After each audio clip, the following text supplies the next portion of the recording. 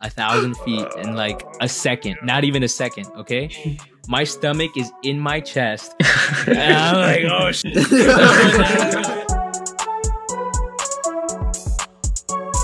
What's going on, guys? Welcome back to another episode of an interesting discussion. Sometimes today I'm back with the regular boys. That's me, Tarun. You got Harsha, Christian, and Haran with me as well.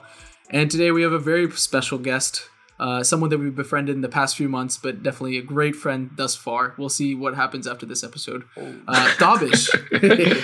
Tabish, you want to introduce yourself to the podcast? Hi, everyone. My name is Tabish. I'm a pilot, pickleball player, Atlanta born and bred. It's good to be here. Thanks for having me. Of course, man. Thanks for coming on. As Tabish just mentioned, he's a jack of all trades. So we have a lot to get into this episode, but I just want to bring it to the beginning. I know you wanted to talk about growing up in Atlanta. So Tabish, what was it like? I mean, honestly, like the culture, everything. What do you think? I think I was lucky. I got to grow up in an area where it's pretty diverse for Georgia.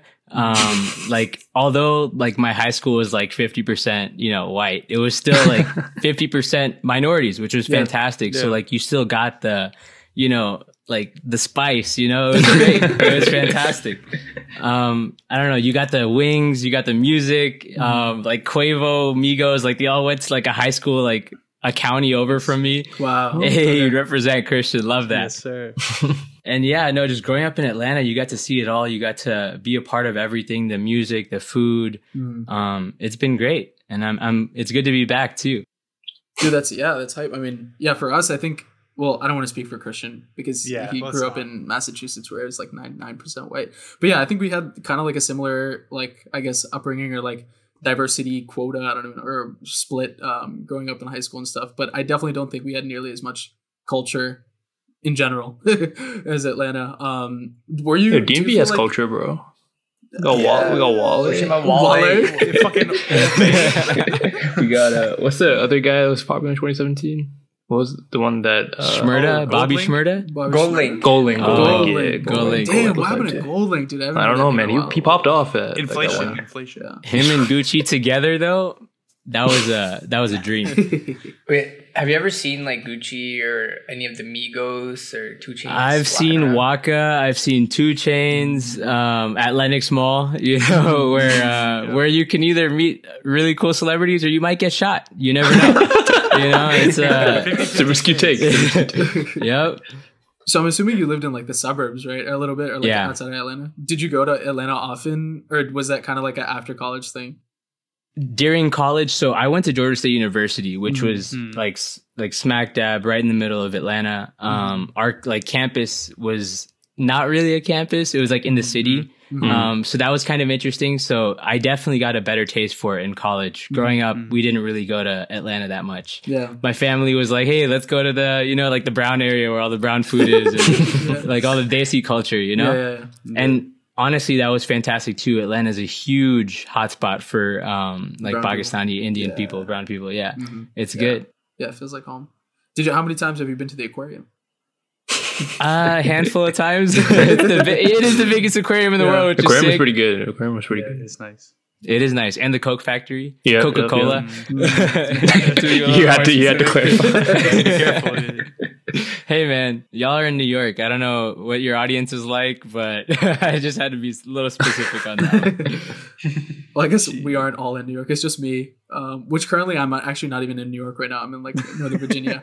He's a poser. Yeah, but no, the reason I asked is because spring break of our senior year, the boys took a boys trip down to Atlanta, and we went to Buckhead, and I don't think we did it correctly. Nah. And I feel like we've talked about this many times on the podcast, but I don't know. Do you have any spots that you feel in Buckhead or what were the go-tos when you were there, especially in college? in college? Yeah. Oh, Big Sky was a big one. It would go so hard that there were nights where there's ambulances outside taking people out because it's everyone's just it was intense. But Buckhead is a great spot to just go out and have a good time. There's places open till 4 a.m., which is awesome. And you don't find that in Midtown or downtown Atlanta. Yeah, I feel I don't know. I mean, I feel when we were there, we definitely did go to the right spots because the music was absolute ass. Like we were expecting to be good because it's like Atlanta, obviously, but yeah, it was like hella white. So Buckhead's like, I think back in college especially was definitely mixed. Like you could, there's a lot of country bars and stuff like that. Like we're still the South, right? Like we still represent all the cultures, which is nice, but definitely hit or miss here and there, you know? Yeah. So you gotta, whenever you come back, just hit me up and I'll take you out to the good spots. Wait, dude, absolutely. We have to redeem ourselves there because I will redeem Atlanta for you. Nice. Don't worry about that one. You ever been to Conley? No, I haven't. Don't go. No, have you heard of Conley? No, I haven't. It's right outside of Atlanta. I wouldn't even dare to call it a suburb. It's just there. Okay. Conley, Georgia, like the city. Yeah. Oh no, I stay away. That's where y'all's Airbnb was, right? You were telling me about this. The hotel, bro. Our hotel was there, and so one thing I highly recommend if you're ever coming to Atlanta, there's this highway. It's called 285, I-285, and if you're inside, it goes like right around Atlanta, which is kind of nice. And it's called inside the perimeter or outside the perimeter. So like if you're inside the perimeter, that's great. Like anything inside is absolutely fantastic for like young people, you know, like if you're just trying to have a good time. If you're outside the perimeter, you're gonna like deal with some sketchy ass people. So, you know, be careful. Yeah, I think without even looking at a map, Conley's definitely outside. Yeah. Very much North Georgia, and that's like the sketchier area for sure. Like if you go north of Atlanta, it's more like white people. If you go south of Atlanta, it's actually more black people, which is kind of interesting because you'd think that, you know, it's just white people everywhere in Georgia, but it's not. It's very much diverse, which is awesome. Yeah. Okay. Well, we'll take you up on that. Next time. One thing I did want to talk about that I kind of learned about, I guess, like only from you and a couple other people that I met in New York, was like Ismaili culture, which I've never really heard of, like Ismaili, but you know, like growing up, like me and Harsha were both Telugu, and like I think there's like a big Telugu population here in Northern Virginia. But I'm curious, like, what was it like growing up for you with like Ismaili people in Atlanta? It was honestly amazing. It still is amazing. I think we have a very solid, amazing, tight-knit community where like whatever you're interested in, whatever you're trying to pursue, or even if it's just like you're trying to hang out with friends, like there's always somebody to like be there for you, somebody to help you out, put you in the right direction. And like there's like sports tournaments and there's like arts like tournaments or like festivals and stuff, which is sick. So like, you know, everyone, you meet everyone. There's always activities going on. There's summer camps. So like it's a very tight knit community, and some people think it's like cult like because we're like so tight. But it's fantastic because there's always something to do, and there's always somebody to hang out with, which is fantastic. I love it. Can you like give a little bit of a description, I guess, of like what Ismaili is? It's a sect of Islam. It's like there's Sunni, there's Shia. We're down like the Shia branch. Where I would say a more modern type of Muslim. We're the only religion that has a living, how do you say it? Like bloodline that's continued in history throughout history. So like for the past, I think it's like 1400 years, we've had a constant bloodline. Alexander the Great tried. He was the closest one. He couldn't. I don't know if he couldn't have a son. He didn't have a son, something like that, but couldn't continue his bloodline. But which is pretty cool to me. Like I'm not the most religious guy in the world, but I think it's really cool that like, you know, there's something different about our religion. Like we have a leader that interprets the religion for us and kind of makes it easier to follow in today's day, you know, because like all of the religions that we follow are so old, you know, they weren't made in our time. And so it's nice to have somebody to interpret those things for us and guide us. And it's sick. It's good to be a Ismaili. I love it. I think that's cool. I think what you're saying about like it being a modern religion is like definitely true. I think I was talking to Ajay recently about how a lot of these like I guess like teachings or whatever, like the stories that are passed down, it's like how can you really know if they're like true or not after, you know, thousands of years. And I think like the I guess like the premise or like the underlying morals, I guess, of these stories, like definitely still reign true. Like, you know, be kind to those people next to you, whatever, all this stuff. But it's like, I think it's especially nowadays when like everything is such like an information overload, it's like harder to like participate, I guess, or like believe in everything. I think, I mean, I don't know, I don't want to speak for everybody here, but I feel like I agree. Generally, absolutely. like with my friends, like I feel like there's a lot less people that I know that are as religious as like our parents, for example. Yeah. And one thing I like about being a Somali is that like we're encouraged to question our religion. And there's so many people that are ready to answer. Like we have like church school, you know, like quote unquote, you know, church school. And like there's always times where you can just like question the crap out of everything, and there's somebody to like help you out and help understand, you know, what's going on and how you can maybe be a better like participant in your religion, maybe whatever is comfortable for you, because everyone is spiritual in their own way, I feel. You know? Yeah, that's absolutely true. Is it a big community, or like how many people are like part of like the Atlanta Ismaili culture? It's grown a lot. Grown a lot. A lot of immigrants have been coming in from India, Afghanistan, you know, throughout the past like 5-10 years, just because all the, you know, tension in the Middle East and stuff like that. And we're always welcoming, you know, them with open arms, and there's always donations and stuff going out. I would say around 30,000 Ismailis in Georgia, which is a substantial amount. That's a lot of people. Yeah, it's awesome. It's great. Yeah, just to jump in, you mentioned OJ Tarun. We never explained how we met Davish. Shit, yeah. So maybe let's do a round table. Well, I feel like a good way of figuring out how we know Dabish is if Dabish tells us how he met Ajay back in LA. Ooh, yeah, that's a good story, honestly.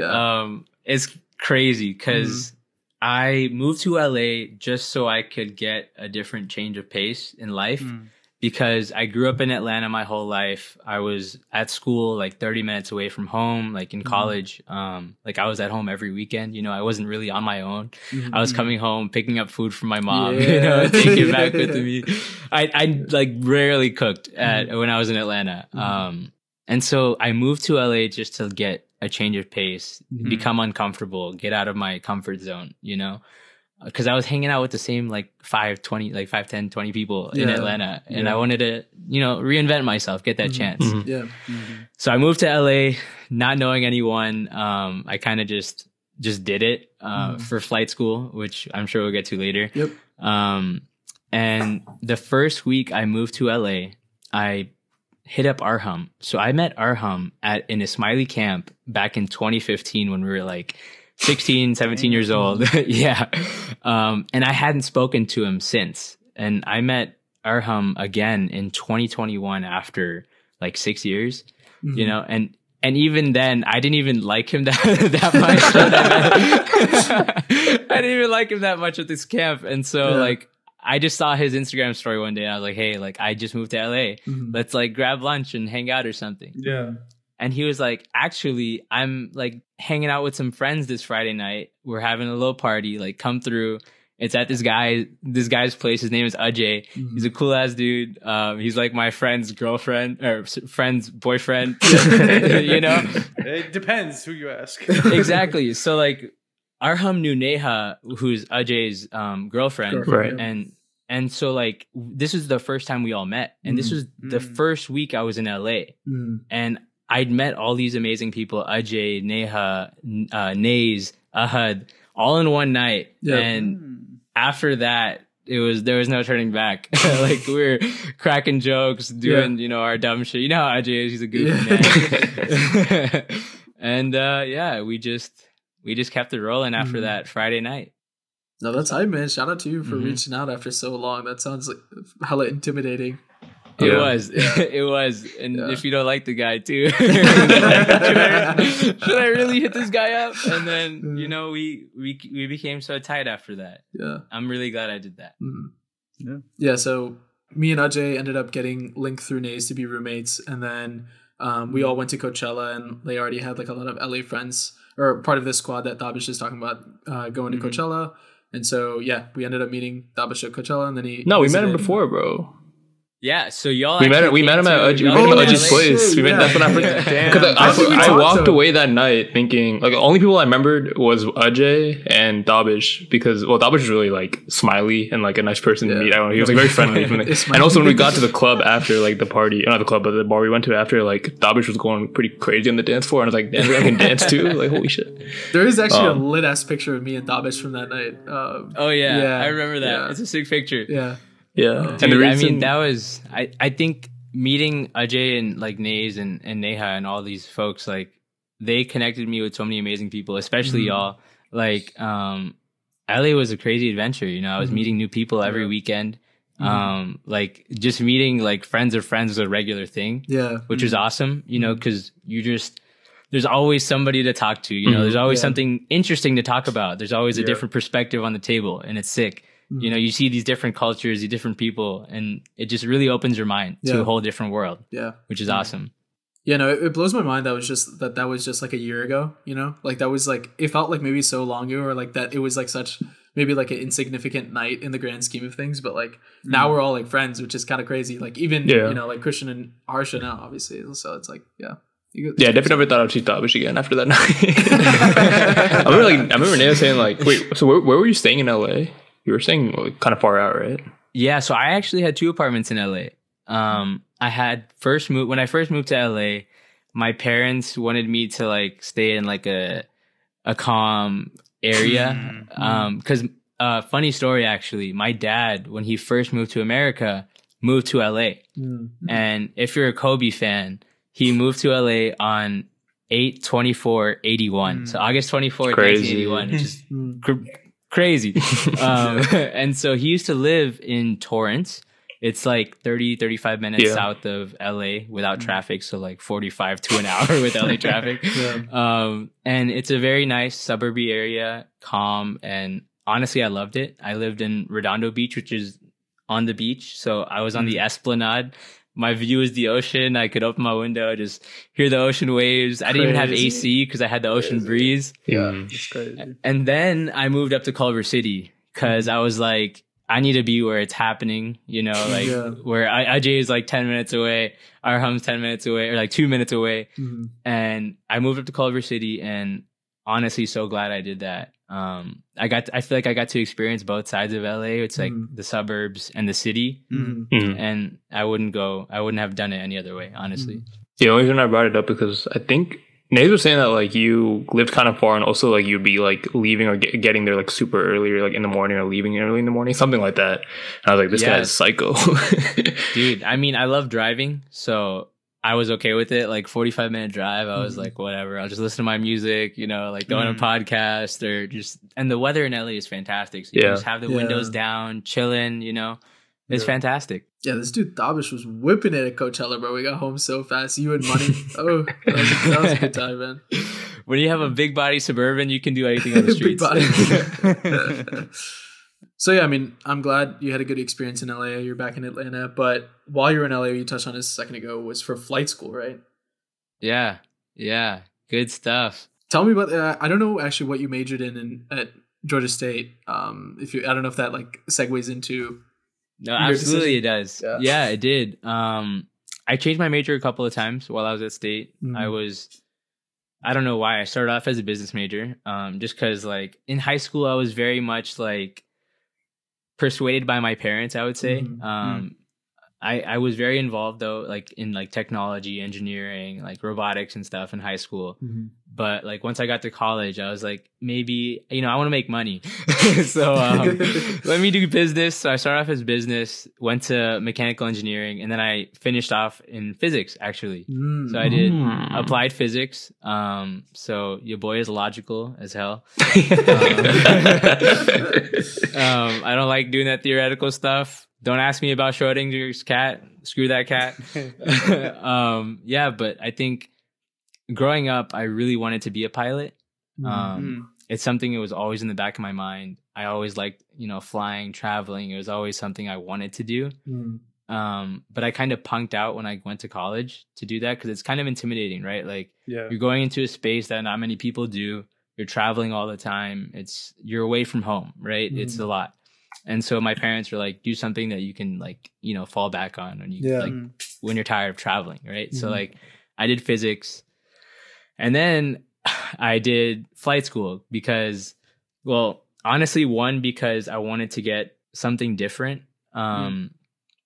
Because I feel like just being like I did physics, but I did not enjoy doing the lab work at all. Like I can't imagine doing like. But what kind of courses did you take for physics? Just out of curiosity, like just all the basics, like physics 1, 2, calc 1, 2, like all the math, all the science classes you can imagine. I did it, and like these labs were insane. I ended up taking 5 years in college. I took my time because the last couple of years were a little stressful. Yeah. But no, it was a good time at State, and then I decided to go to flight school because I was like, you know, I should probably pursue my dream now. You know, like I wanna, like I have a fallback. Physics is good, but I want to kind of do something outside of the box. And so I went to flight school, which was very tough. Probably like the hardest, like schooling I've ever done. I would say, because you're balancing like coursework, but also you're learning how to fly, and then you also have to memorize like all your coursework, and you have to learn how to read new maps and like know how to like do air traffic control, like calls and everything. And so I would say, yeah, flight school is the toughest thing I've done in my life. And I'm glad I did it. It was a fun time. It's now flying for me is like driving a car, you know, it's like, that's so crazy. That's to a say. crazy That's concept. It's second nature. It's fun. Wait, how long was like the program to learn how to be a pilot? 18 months. Okay. 18 months. I feel like it's pretty fast for like because you can be a commercial pilot, right? Like a full-on commercial pilot. Yeah, so I mean, in the 18 months, you get the coursework done, you get some hours. So I had like 300 hours by the time I was done with my coursework. That's more than that. But so how much did you guys do before you got your driver's license? Like 50, 100?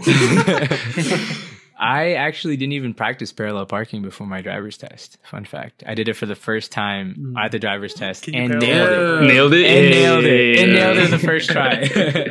No reverse camera or anything. I actually was never a gamer growing up. Fun fact. I like to go outside, touch grass. You know? Damn. Hey, don't insult the gamer population. I'm not insulting. I was just never good at it. So I stayed away. I was a hooper growing up, like in the neighborhood, just balling with the homies, you know. Fridays after school, somebody's house, just link up and hoop. So can you parallel park a plane? Yeah, I don't know about going in reverse is pretty much not possible. So I mean, you got to pull that thing, which is honestly, it's cool. You can just pull a plane, which is kind of crazy, right? Like I fly a Cessna 172. It's a single prop plane when I'm practicing, and I've done 350 hours in that. I have to get another 1,200 hours in that before so that's what I'm saying. 300 hours was nothing in the like in school. Most of what you're doing is after you're done with your schooling. And so which is tough because you either get a job as a flight instructor so you can get paid to fly and get your hours, which is fantastic, and that's the route most people try to like do. But right now, like I joined at an interesting time, I would say. Like 2020 came around, the whole flight industry was hit hard, you know? And there was a pilot shortage, and at the same time, so many people started going to flight school because they heard of this pilot shortage. Hey, this is my opportunity. Like I'm almost guaranteed a job, right? Like I'm done with school. And everyone's like, okay, let me go to school. So now there's so many students coming out of flight school looking for jobs as flight instructors, and there's not enough. Yeah, it's oversaturated. So now it's kind of hard. Well, it's very hard to get a job as a flight instructor. It's very competitive. Now, whenever like you go to get a job as a flight instructor, they want you to stay. They're like, we don't want you to just get your hours and leave us. We want you to be loyal and stay for like 2-3 years, and then go fly for commercial or private or whoever pays top dollar to you. And so it's kind of a tough spot right now in the industry as a student, but as a pilot, making bank. But just to take a step back, like what was your day-to-day like in flight school? Like did you have like I don't know, Monday, Wednesday, Friday classes, and then like on Tuesday, Thursday you had like flying. Yeah, like playing. Lab. It was kind of sporadic, honestly.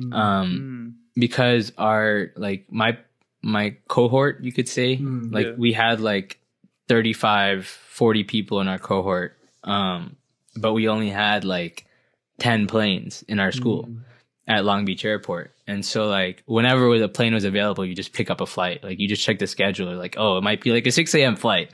Or it might be like, or like an 8 p.m. flight. So like my sleep schedule was completely fucked. Like I had no good sleep schedule. You can ask any of the homies, like they're like, what are you doing this weekend? I'm like, I'm sleeping. Like I need to get my like, my rhythm back. And so it was very sporadic, but like my classes were mostly online actually. So I went to a school called ATP. It's the Aeronautical Training Program. It's a national school, and their main home base is in Florida. So most of their teachers are teaching out of Florida. And so like we're on like Zoom calls. And then like I have a flight instructor, and that's who's teaching me how to fly at school. And so like I'm doing my classes online during the day. I probably have like 3 classes a day, every single day. Is it a lot of theory, or is it just like applied, like just like a mix of stuff? Everything is applied. There's no theory in flying. There's no, right? Like you need to know what to do. It has to be second nature. Like you're learning how to do maneuvers. You're learning how to like read your like air speeds, you need to learn how to fly by eye and by instrument. So like it's all very practical. And you can't miss a beat. It's tough because like you either, if you kind of like slow down, you're kind of slowing down the cohort as well. And so like pressure. It was a lot of pressure. Absolutely. And I think that's when I kind of realized this lifestyle is not as fun as it seems. It's like a lot of work. You're away a lot. You're kind of just doing your own thing. Like whenever I wasn't like working, I was obviously hanging out with friends, but like for the most part, I was just grinding while I was in LA. Except for the weekends, you gotta have a good time on the weekends. And that I made sure that, like I did not take flights on Friday, Saturday, or like Saturday and Sunday at all. A lot of people did, and I respect them for that. Like good on you. But it's so much, because once you've got your private license, you're starting to do solo flights. And like you're flying to like Phoenix, Arizona, or like San Diego, or like whatever city you really want to, as long as you have your like flight plan ready to go and your instructor approves it. And it was just, it was a lot. And yeah, balancing that lifestyle with like, if you have a family in the future, it's kind of tough, I would say. Like you're away from home a lot, even though FAA is like maxing you out at 100 hours a month of flying. That's with overtime. So like 75 hours is like your like work week for the month. And then 25 hours is overtime. But like still you could be in a different city, you're never but you could be home, but like what's the chance your family's also home at that point? Exactly. It's hard to it's hard to balance that work and life as a pilot. It's interesting though. Wait, so when you took flights, like you went to a different city, did you stay there, or did you like fly right back? So sometime like when I went to Phoenix, I did a one night stay. I stayed there for a night and then I came back. Cause like as a student, they don't want you to like fly more than like 6 hours and then fly back 6 hours, because that's like it's grueling. It's not easy. You're constantly having to be vigilant about what's around you. Like you're constantly panning, left, right, keeping an eye on your instruments, making sure everything's okay. And then, wait, do planes ever talk to other planes in the air, or do they always talk to like the traffic control and then like they like pass on? I think it's a good question. No, I don't know. Just like, can you feel like, oh, this guy next to me, I just hop on the radio quick. Like, hey, man, you can. Oh, wow, you can. Okay. Yeah. So there's these maps that you'll get when you're a pilot, but then like now they have like new tech. So like we have iPads with all of our like maps and stuff on it, and on the maps in each area there's a radio code, and so you can put that radio code into your radio, and then it's like a trucker. Like anybody can hop on, talk, have have a little chat. And then actually some airports, like smaller airports, don't have air traffic control towers. Okay. And so like there, you have to hop on the local radio channel. And then you'll be like, hey, like I'm about to take off. Don't get in front of me. You know, like, and then you got to make sure, you know, everything's good and checks out before you can take off. But yeah, you can definitely talk to other people in the air. It's sick. That's pretty cool. Well, I will say, like, of all the places to do flight school, I feel like LA, like California area is probably the best, right? Like, you must have had some insane views. Beautiful. Flying over like the canyons, the mountains, magnificent. Like you would see like some days there's like snow-capped mountains.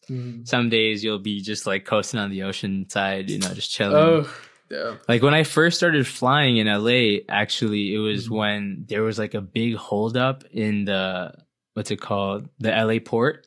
And so there was like what, like 100 like some like ships just chilling like in that like little bay like, area, like and so I would just like, you know, enjoying the view, which is fantastic. It was amazing. I couldn't have asked for a better experience in flight school, honestly.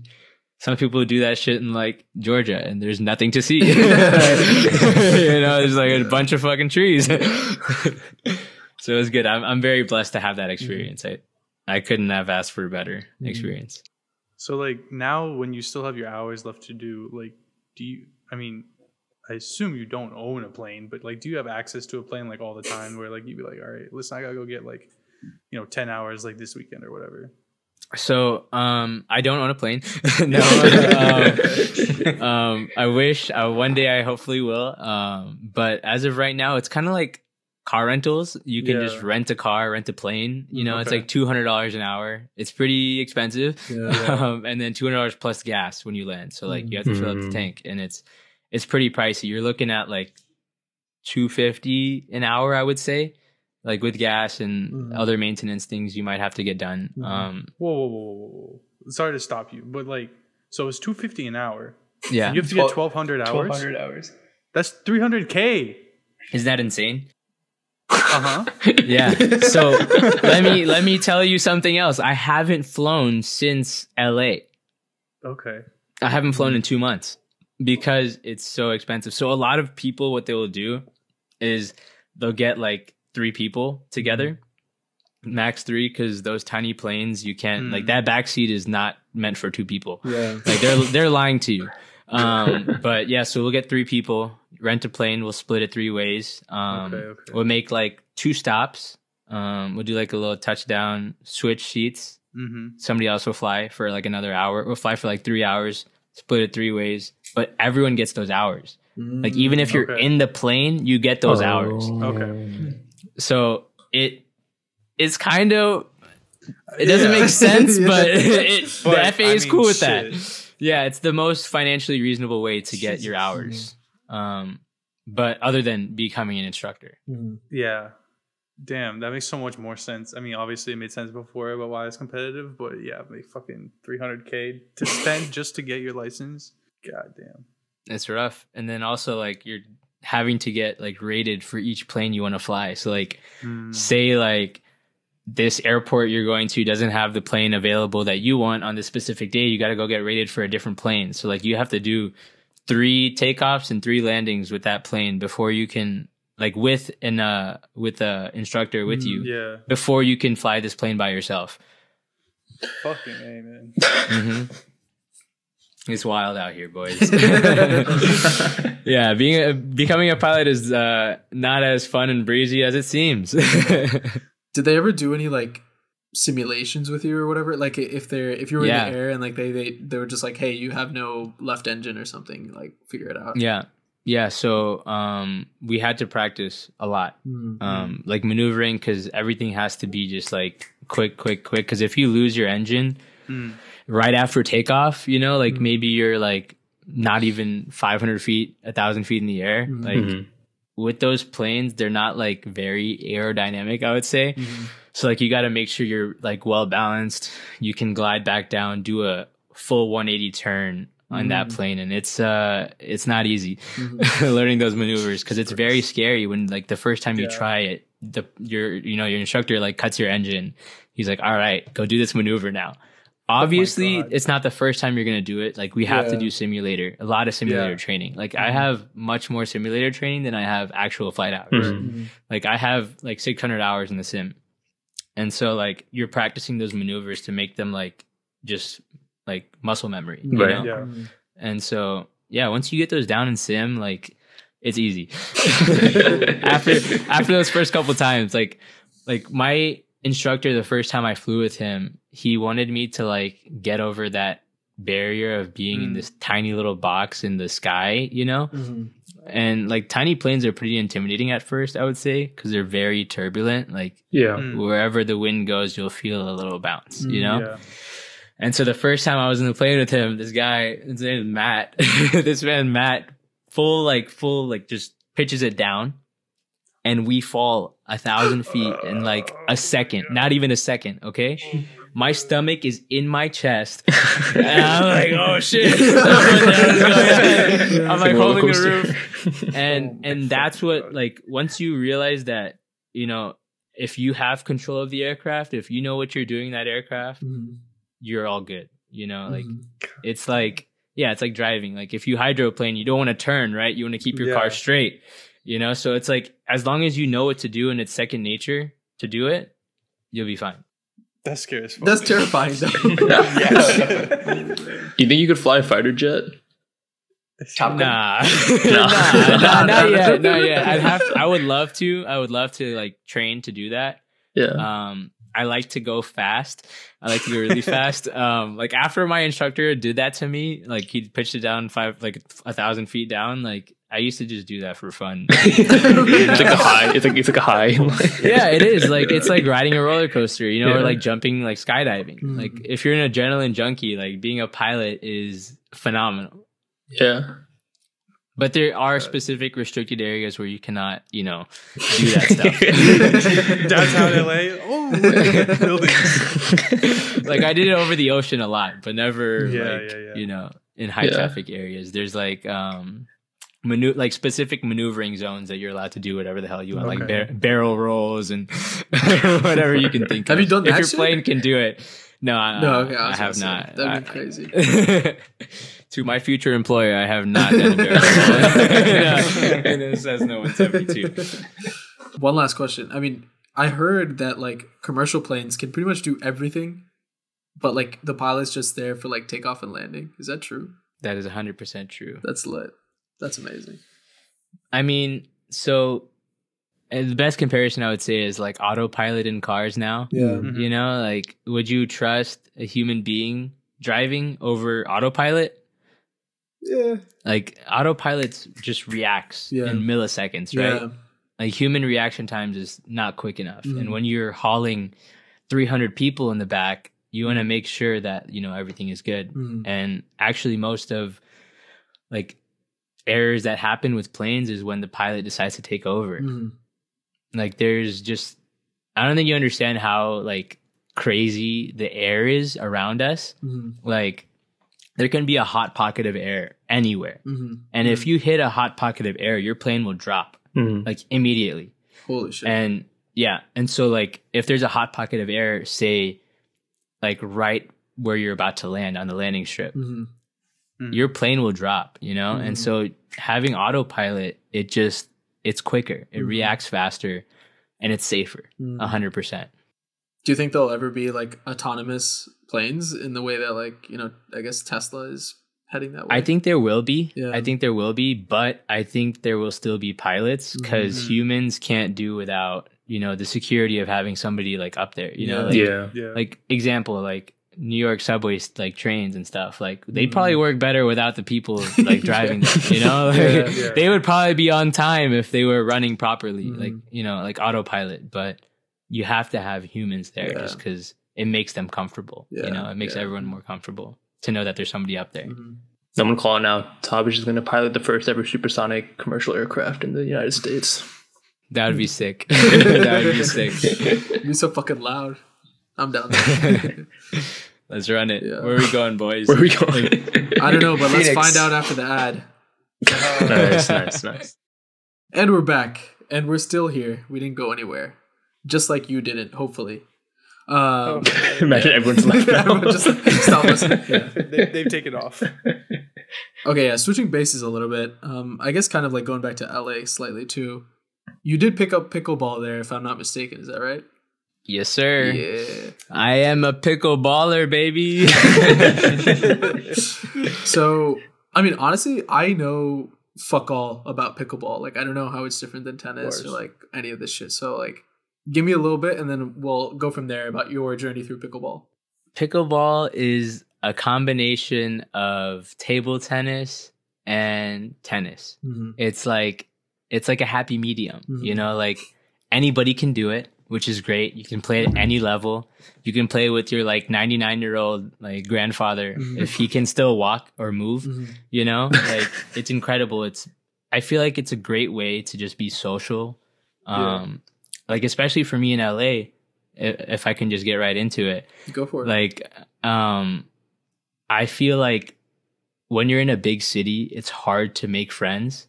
And outside of my group, like Ajay, Arham, Neha, Nays, and Ghazi, and all these folks, like outside of that, I don't think we really met people other than like friends of friends, you know? Yeah. And so meeting new people, it's pretty hard. And so in LA, there's this park called Memorial Park. And in the pickleball community, it's kind of legendary. It's incredible. You'll meet like doctors, lawyers, actors, singers, and comedians, anyone and everyone that is like interested in pickleball will be there. And so like, it's a very amazing place just to make friends. It's good to like, you know, you'll find like a good dating area too. Like there's, you know, you have a lot of options, which is fantastic. Yeah. But I was very skeptical when I first got into pickleball. Arham actually introduced me to pickleball and I was like, bro, like I see like 65-year-olds. No, by this time we were cool. I love that. He's my homie. He's my boy. But I was like, dude, like there's like aunties, uncles, like these old ass people playing the sport. Why should I and this is like when I had gotten to like into my physical fitness journey, like I become active and I needed a good cardio routine, right? Yeah. And because I hate cardio. Who likes cardio? And then Arham was just like, just try it out. Just you try it out, you tell me what you think. I was like, all right, screw it, I'll go one time, you know, whatever. And then I started going and I keep going every single day because I realized that like when I was in LA, whenever I wasn't like in school, I would be at home like by myself just chilling. I had a one bed, you know, like I was or I was at the gym, you know, and when I was at the gym, I had my headphones in. I wasn't really talking to anybody, right? Yeah. And so pickleball was a great space for me to just go and meet so many new people and experience this new sport. And then I became competitive, I would say. Like at first it was more of a social thing for me. Right. And then once I like found a good group of friends at pickleball, then I would start we kind of grew together, you know, like we all weren't that great when we first started, but we were all like in that competitive spirit. Yeah. Like we all have that winning mentality, you know, we want to like beat the guy across from us. And so like, I think like finding a good group of friends to play pickleball and then just growing together and then leveling up is how I got to where I am now. Like I've competed in like tournaments. I'm rated, you know, like I'm a 4.5, which is pretty good if you know like anything about it. Like 5.0 and up. It's so I would say like beginners are like a 2 and then 5 and up is like amateur pro. I'm like right below that barrier. Damn. I'm still trying to get across that barrier. I'm still working on it. How do you get rated? Like who does the rating? So there's this app. It's called Duper. It's DUPR. You play in competitions, like events, like local events, and then you'll play in whatever like category class that you want to play in. So like 3.5, 4, 4.5, 5.0 open, or like plus. Like that's when it gets really competitive. Like open level is crazy. And so like you'll play in these tournaments, you'll, you know, win games, lose games. The points go into this app and it rates you. It'll compare you to who you're playing with. And then it has its own algorithm, whatever the hell it is. And you get a rating. And so, yeah, I've been lucky to compete and have great friends to play with and compete with. And I love this sport. It's it's a great space. Wait, this might be a stupid question, but is pickleball a 2-player sport? You can be single player. So you can play singles or doubles. Oh, okay. Yeah, it's just like tennis. You know, Okay. You can play singles or doubles. I would always assume it was doubles. I feel like whenever I see it in like parks, people are always playing doubles. But so when you're like playing with the friends, you know, like you want to play doubles just because you can, invite more people, have fun. Right. Like some people just do this. Like there's new spots opening up all across the U.S. called like Chicken and Pickle. I don't know if y'all have heard of Chicken and Pickle. It's like it's like a Top Golf of pickleball. Oh shit! Wait, what? Yeah, so they have like pickleball courts, but then they have a bar, a kitchen. Like they have like disco lights and stuff, and like glow in the dark nights, and it makes it so much more fun and inviting to a lot of people. I feel like. Yeah. I feel like Harsh should be good at pickleball. I feel like he would too. He's pretty good at Wait, tennis. why? Because like when we play tennis, like me and Tarun just trying to like rally and like get better, but like Harsh is always like on the other side of the court, just like smashing it back to us and like being like ultra competitive. He's a bit toxic. I feel like I feel like he might thrive in a pickleball. I actually think he might be decent at pickleball though, Harsh. I'm not even kidding. I should give it a shot. Yeah. I remember like I only played it once in like gym in high school. Yeah. We played pickleball in high school? Do you play tennis, Harsha? No. I learned tennis when I was younger, but I don't really play. I just play for fun with these guys.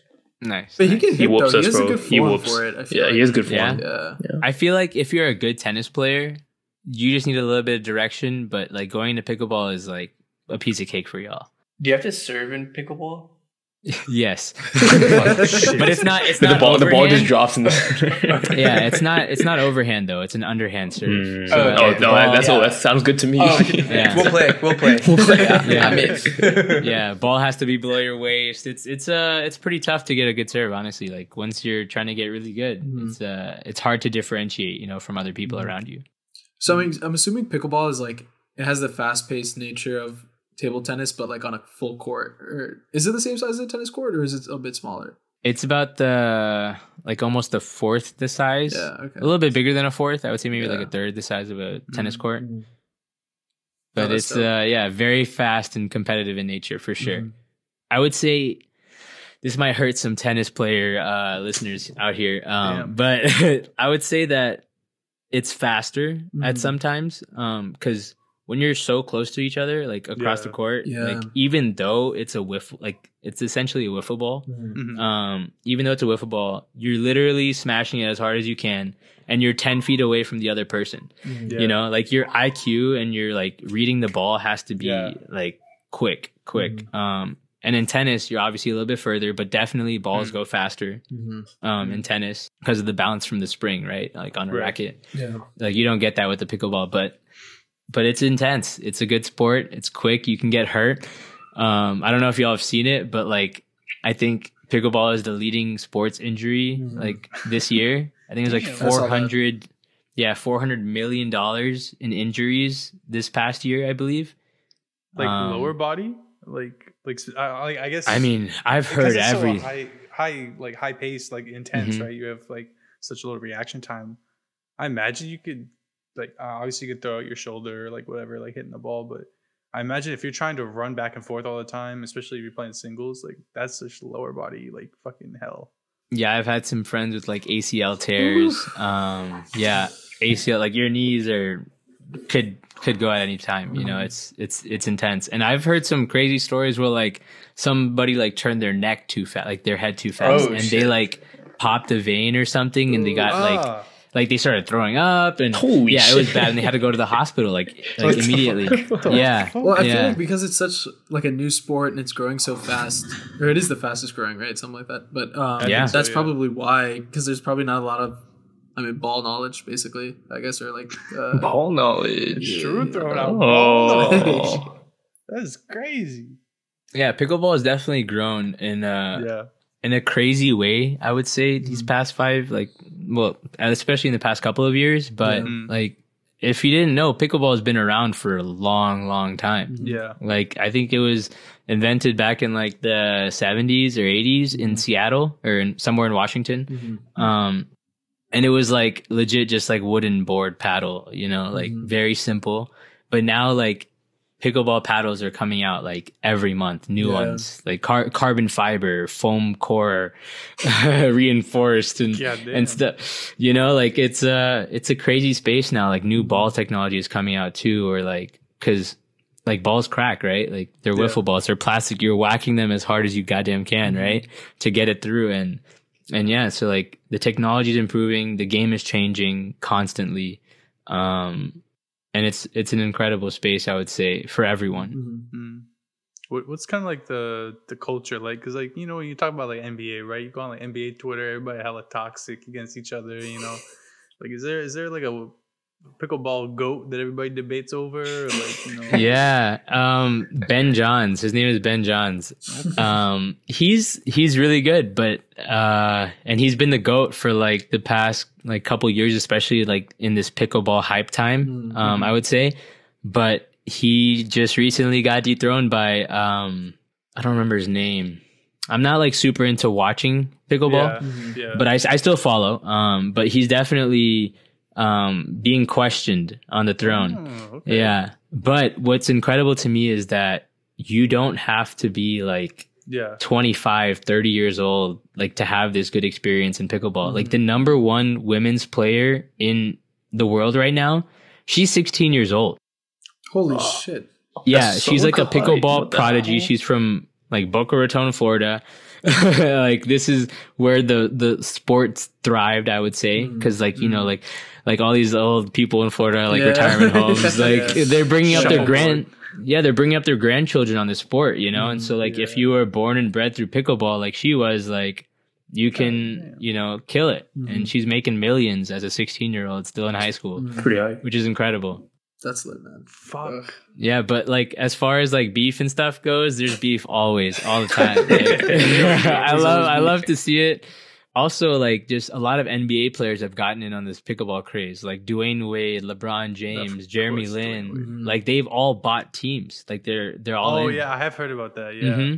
Yeah, and so it's called the MLP, Major League Pickleball. It's like it's growing every single day. It's incredible. In Atlanta we have the Atlanta Bouncers, which is sick. In Brooklyn, I think there's a Brooklyn team. I forgot what it's called. Somebody just got signed to them like recently. One of my favorite players. So that's pretty cool. It's sick. It's really turning into something so much bigger than just playing in your backyard. You know. You should talk a little bit on the court. Oh, absolutely. I love to trash talk. Come on now. Harad, I feel like you know me well enough that I like to talk, you know? I like to poke people. Yeah, but you also just seem such a smiley, like fun guy. I can't really see the top. That's why it's taken so well. You know, like if you like he's like with the big smile. Like, you're so ass, bro. Nah, not like that. Because like pickleball is a very mental game, I would say. Because once you get to a certain level, everyone knows your game. You know?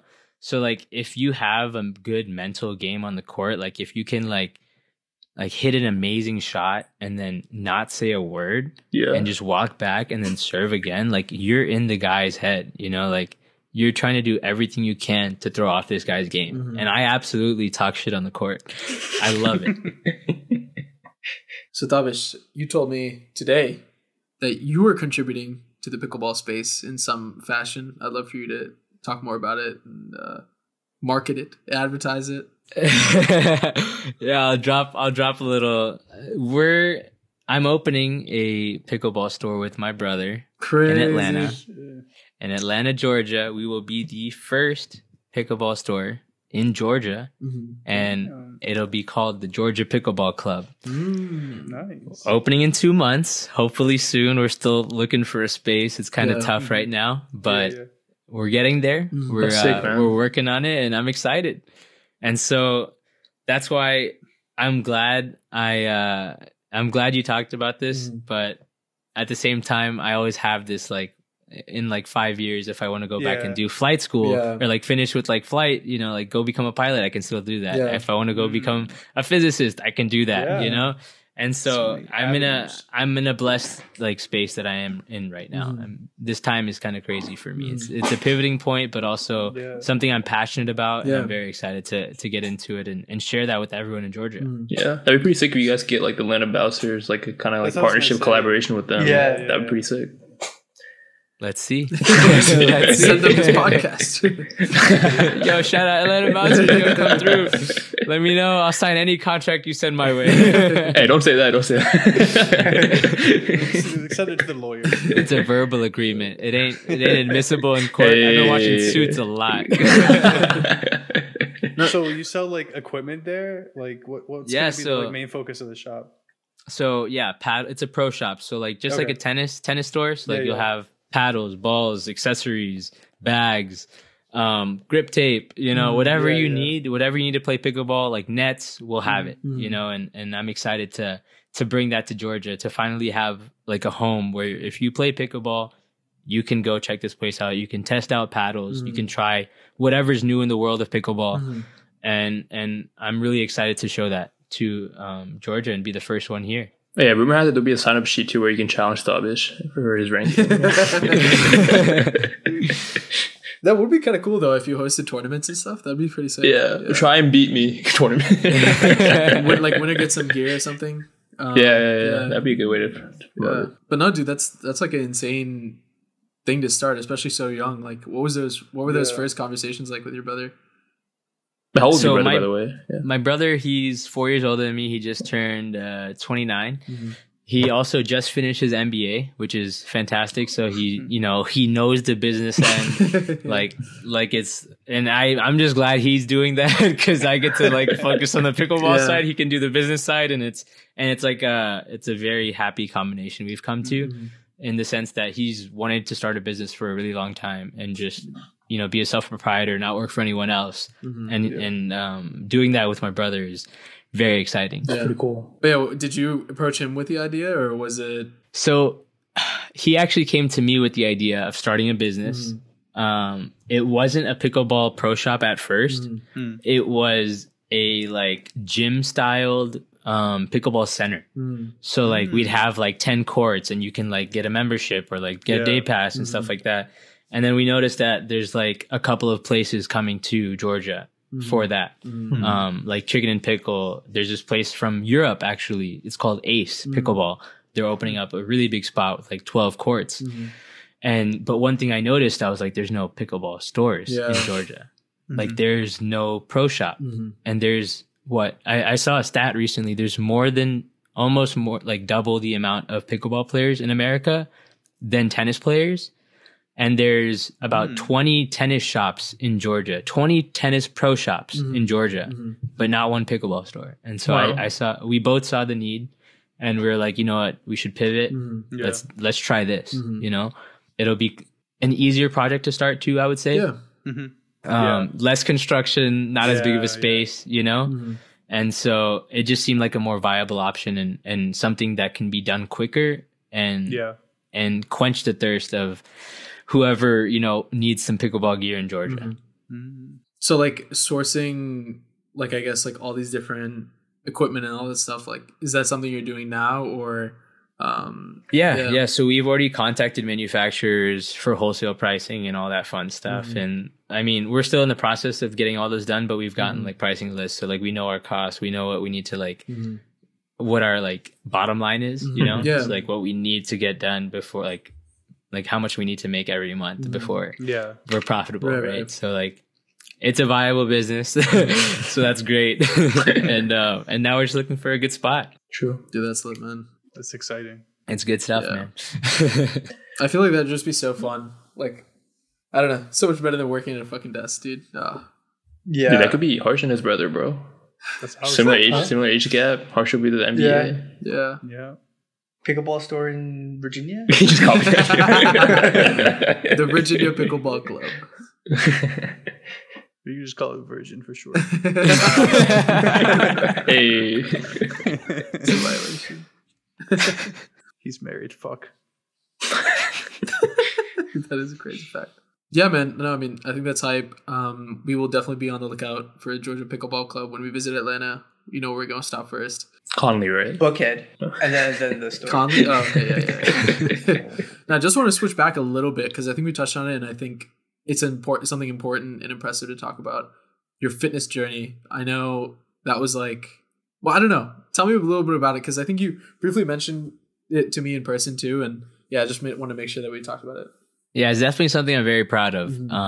It was an accomplishment for me. I grew up as a chubby boy my whole life. I was husky when I was a kid. I was shopping the husky section and stuff.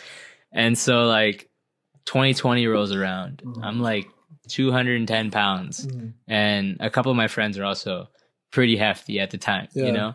And it was New Year's, January 1st, 2020. And we were like, you know what? Let's get our shit together.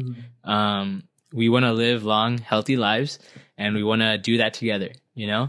So we started the Gym Pact. The Gym Pact was, we had to go to the gym 3 times a week, and every day you miss, you had to put $4 in the pot. And so for me personally, I'm a very competitive person. So I was not putting any money into that pot.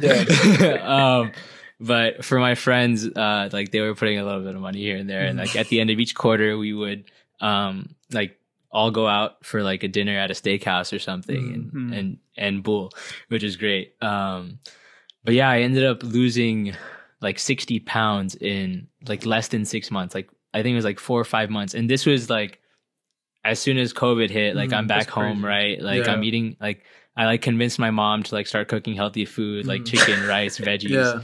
You know, like I'm eating like keema, but with like no oil, or, like none of that shit, you know, which is really nice. So like having the support of my family to go do that was amazing. And then like when like all the gyms closed, like March of 2020, I was like, what do I do? What do I do?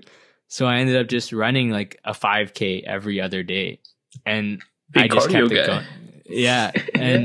But also one of my biggest regrets. So like if any listeners, you're trying to lose weight, have a good balance of cardio and strength training, because I dropped the weight so fast. Like running really like consistently, and then eating healthy. Like eating healthy is huge. I want to like really point that out, because like a lot of people are like, oh, I can just work out and I'll be fine. And I'm like, no, you gotta eat right. And so like I dropped all this weight, and now I'm a stick, you know, like it's cool. Like I lost the weight, but then I like also regretted the fact that, look, I could have just eaten a lot of protein and then like started like going to the gym and building a lot of muscle mass, you know, and at the same time as losing the weight. And so like finding a good balance was interesting. So like after I was done like with the running phase, I lost the 60 pounds. I started doing a lot of strength training when the gyms opened back up. So I was like bulking, and I went through that whole process, bulking, cutting, like 2-3 times. But then I found pickleball. And so then balancing pickleball and strength training is really hard, because in pickleball, I'm playing like 2-3 hours, you know? And I'm burning like 1,400 to like 2,000 calories a session. That's shit. Holy fuck. Yeah, there's a lot of fatigue, especially on your knees, on your lower back. And so like when you're trying to do strength training at the same time, it's hard to balance it. And then strength training also makes you really bulky. And so you have to be more intentional about doing like compound workouts instead of doing like just like weightlifting, if that makes any sense, you know, like something that'll still help you like keep your range of motion, because once you get bulky, you don't have that range of motion anymore. Like, and when you're on a pickleball court, you want to just glide on the court. You want to like, I'm like dancing around the court, like it's a fun time. And so then like, yeah, I've shifted into this like different phase of my fitness like journey, where I've found a good balance with eating healthy, but also enjoying my food, because I'm a big foodie. I highly recommend finding a good balance between eating healthy, but also enjoying your food. Dude, like we have, I don't know how long in our lives, you know, you got to enjoy it. And so, yeah, I lost the weight. I gained a little weight. You know, I found a good balance, a good happy medium, I would say, where I went, my lowest, I was at like 150 at like 5'8". Or 5'9", whatever you're gonna call it, on dating apps. 5'9". You can lie on here about And so, like, you know, like once you find that balance, it's great. Like I'm living a privileged life. Like I am very happy. Like I've never looked this good in my entire life. Ladies, hit me up. I'm on Instagram. He's 5'9". He's 5'9". I heard 5'10" in some sort. Oh yeah, 5'10". 5'10". My personality is 6'1". 4.5 rating on pickleball. Very important. Sure. Put that in the bio. I'm looking for a mixed doubles partner. If any ladies out there play pickleball in Georgia, hit me up. Gotta be at least 4.5 rating though. Don't contact him otherwise. No, I can train you. Oh, okay. Yeah. I can show you how it's Chicken done. and pickle day. All I heard was, you want to see my pickle? Oh, this guy got rich. I'm kidding. He's up to a 5 rating now. What did it feel like when you first lost the weight? Like all the weight in comparison to like Oh my God. He's like, who is this guy? Yeah, did people like I got double takes like all the time. They're like, is that They're like, Dobbins? COVID really hit Dobbins, bro. What happened? Like I remember this so vividly. It's like the best memory I had, like best reaction I've had from when I like lost the weight. This was, still during COVID. I was just like hanging out with one of my friends at like their place, and I was driving out of my friend's like house driveway, and I see like an old friend from like middle school, like walking their dog, and my windows are down, and he does a double take. And then he says, damn. And then he texts me later. He's like, dude, was that you driving? He's like, dude, you look so good. And I was like, holy shit. Like, I never realized how differently you get treated as like a good looking person, until I went and like lost all the weight. Yeah. Because I realized how much more attention and time I would get with people that I wouldn't get with before, Yeah. And it's kind of sad. Yeah. Obviously, like us as a society is very objective. Yeah. And it sucks to think about, but now I But feel give you a little great. more validation for all the hard work you put in, though, I guess. Yeah, but what was great is that growing up as like a chubby guy when I was younger, I had to have a good personality. So now I have both, right? I have a good personality and I look good. It's great. It's a good balance. And I feel like growing up, as a chubby kid, like it definitely made me work harder, and I wouldn't have done it any other way. Even though I was bullied growing up, who the hell cares? Like now I can handle it all. Now he bullies on the court. No, dude, that's tough. I mean, yeah, people are mean, bro. Yeah. But look at you now, man. I feel like, yeah. I don't know, when you say 60 pounds in 6 months, it doesn't seem like a lot, but the thought of losing like 10 pounds. Does that not seem like a lot? It sounds like a lot, bro. That's that's crazy. Sorry. It sounds like a lot, but like a third of his body weight. Yeah. No. That's absolutely true. Sorry. It sounds like a lot, and it is a lot. I guess. Fuck you, Tarun. Don't downplay. Like for me, bro, like you know how skinny I am. Like the thought of losing or gaining 2.5 pounds a week, basically, like what he did, is such a crazy mind fuck. Like that's insane. 100%. Yeah. Honestly, like dropping the weight wasn't like super hard because I was eating healthy and like doing the workouts, but like maintaining it, like and just making it a lifestyle thing was harder, I would say. Because like I would still be, like, oh, I want some chips tonight. Like, let me kill a bag. Like even now, I still like have these bad habits of like getting like a giant ass bag of chips and just killing it in one night. But also I play pickleball and I burn 2,000 calories a session. So like I kind of need to like fuel. So like now my needs are different, like I need more carbs in my body so I don't lose my muscle mass. Right. And so like I would say just like along this journey, I'm so blessed to like have a good understanding of my body, what I need and how I want to be. And I'm so happy with it. Like I feel fantastic. No, dude, I definitely think that's the hardest part is just like finding, like you said, finding your groove, finding your balance. Because I think, at least for me, like I've definitely gone in waves of like feeling really fit and like understanding like what's good for me. But it's hard to like, it's hard to find that exact right formula because it's so different for everybody. And I can watch 1,000 YouTube videos on whatever, but it never works out exactly as they say. So I'm glad you found that for yourself, bro. Yeah, I think there is no right formula. Yeah. For everyone, it's just everyone is different, like you got to do what feels good for you and you got to understand what your goals are. Like you can't look at people on Instagram that are like shredded, like those people are competing in competitions. They're eating like next to nothing in carbs. you know? And that's not practical for everyone. Yeah. And I hate this stigma with like fitness influencers, like, you know, a lot of people are looking up to, and I feel like some fitness influencers are great, but some are also like just Instagram models or like, you know, stuff like that. They just want the endorsement. They just want to make money and they don't care about anything else.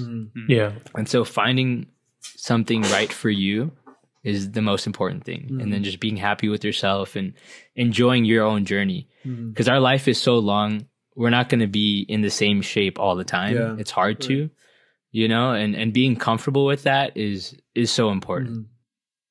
Yeah, absolutely, man. Last thing I want to touch on, I know you did a Spartan race, which maybe you want to tell a little bit about like what that is and then like what it was like. Yeah, so a Spartan race is like, they have a couple of different options, things like 5K and 10K. And then in the 5K, there's 20 obstacles with like the name is Spartan like obstacles. So like I had to pick up like a 40, 50 pound Atlas stone, like this giant round stone. Yeah. And like you like move it, you have like sandbags. What the fuck? You're going across like mud pools, like going under obstacles, doing the longest like monkey bars I've ever done in my life. And while you're also running a 5K, very intense. Like there was this one like pulley.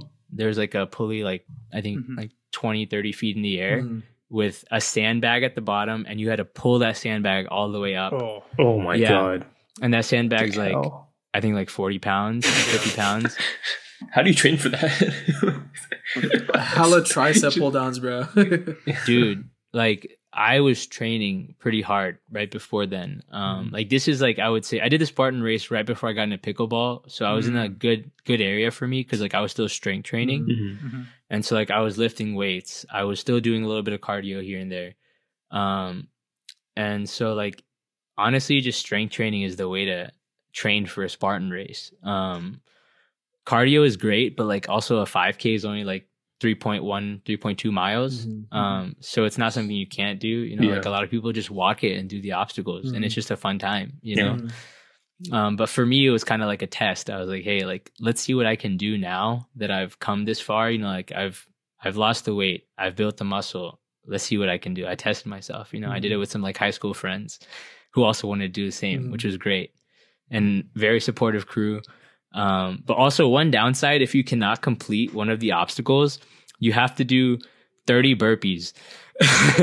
So yeah, and there's 20 obstacles. So if you like mess up one obstacle, like, or imagine like 5 obstacles, you're doing a shit ton of burpees, bro. Dude. Yeah. And it's like, I did it in Denver, Colorado. It's a mile high city. And dude, it's hard to breathe there, you know? So you're doing a 5K, you're doing these obstacles. It was intense, but it was fun. Like you're doing like military crawls underneath like barbed wire. But it's a really good way to test yourself, I feel.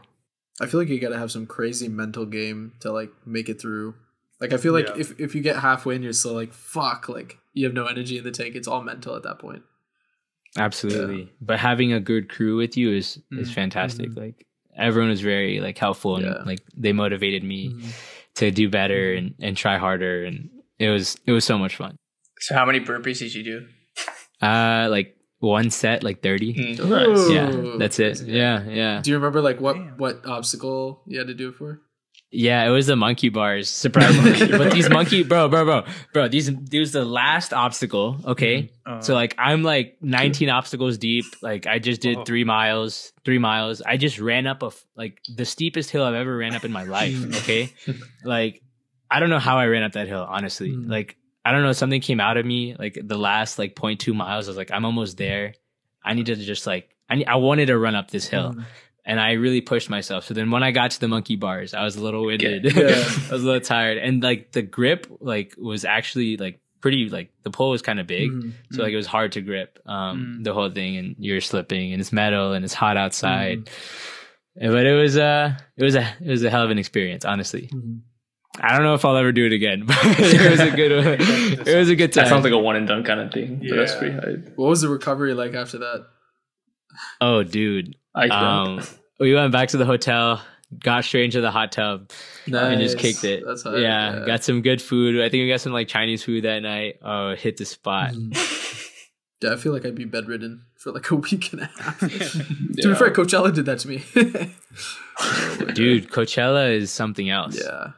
Dude, that was terrible. Oh, we didn't even say what Tabish's role in Coachella was at the end of each day. Yeah, what was your role in Coachella, Tabish? It was awesome. Honestly, I loved it. I had a great time. Calvin Harris was fantastic. I like grew up on Calvin Harris, so like it was hard to have a bad experience at that time. Yeah. But yeah, I was like when we got home that night, I think one of the first people to go in the shower that night. I was like, I need to get a shower. I need to relax. I want to go to sleep. Get ready for the next day. We were all chilling outside for how long? Like we were out there till like 3-4 in the morning almost. Later than that, dude. I mean, the sun was coming up a couple days. Fucking crazy. At Coachella, Dabish's fucking shoulders are strong as shit, bro. He's holding this light up for everybody to follow for like literally 2 hours straight. I have no idea how you did it. Yeah, I don't know how I did it either, honestly. And also, like, I held it for like 10 minutes, and I was like, "Holy fuck, dude, I can't do this much longer." How do you do this? Because it also has the added like the added tension of like people just looking at you, because you have to be in the front, right, to like you know, cut through everybody, and everyone's like, oh fuck you, like why are you pushing so hard or whatever. Like, bro, I'm trying to get through. And then also like if the set is going on, you have this fat ass light, people just get a little bit blinded or whatever. But no, shout out to you, man. That was go to. Yeah, you literally kept the group corralled the whole like, it was actually so clutch. Yeah, I just enjoy having the whole squad together. So like Nays our first year going to Coachella was like, yo, like somebody bring like a stick to like hold up in the air, and I was like, oh, I have a light stick, you know, I can hold this shit up. So like year one went great. We had the squad together at all times, and then we had like I think 12-13 people our first year we went to Coachella, and then doable, manageable, right? And then this last year we had 21 people in our squad. Psychotic for that. We were rolling deep, you know, and I don't know how, but we all were together at that last set, and it was just magical. Yeah, man. A few of us had to leave, but then we ended up linking up again, you know, later, and just having that light stick. I'm surprised other people hadn't caught on after the first year that we did it in 2022. Yeah. You know, like I thought, you know, people would be on like Reddit, like, hey, this is a really good idea. Like you should bring like a light stick. Like people like brought sticks with like random signage on it. Or they would have like an inflatable like unicorn on a stick or something, like some stupid shit. It's just not as great at night. Yeah, really. Exactly. And it's not visible at night at all. Yeah. And so it was sick. What an experience. Dude. Yeah, we literally had groups tailing us, like, oh, just follow. Follow the guy with the light. No, I think I also heard like somebody on like the phone or something like that, or somebody was like texting, and they were saying like, oh yeah, just tell them that we're by the guy with the red light. And then Thomas changed the color.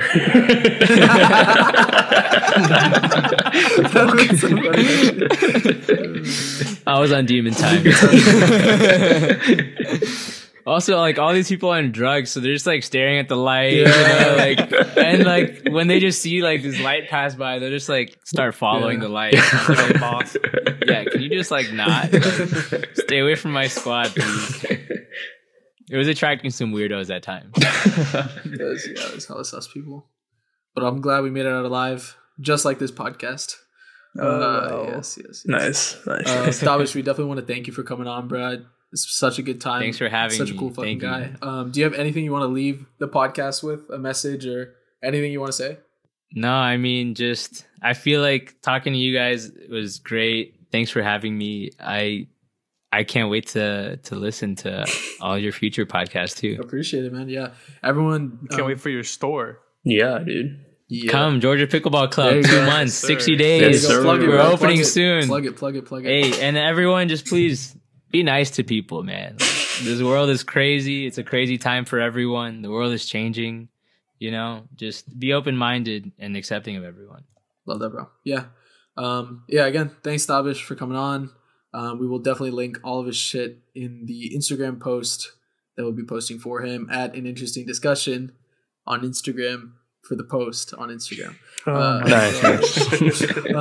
You can find our podcast on all platforms: Spotify, Hulu, Netflix, YouTube, all this shit, whatever.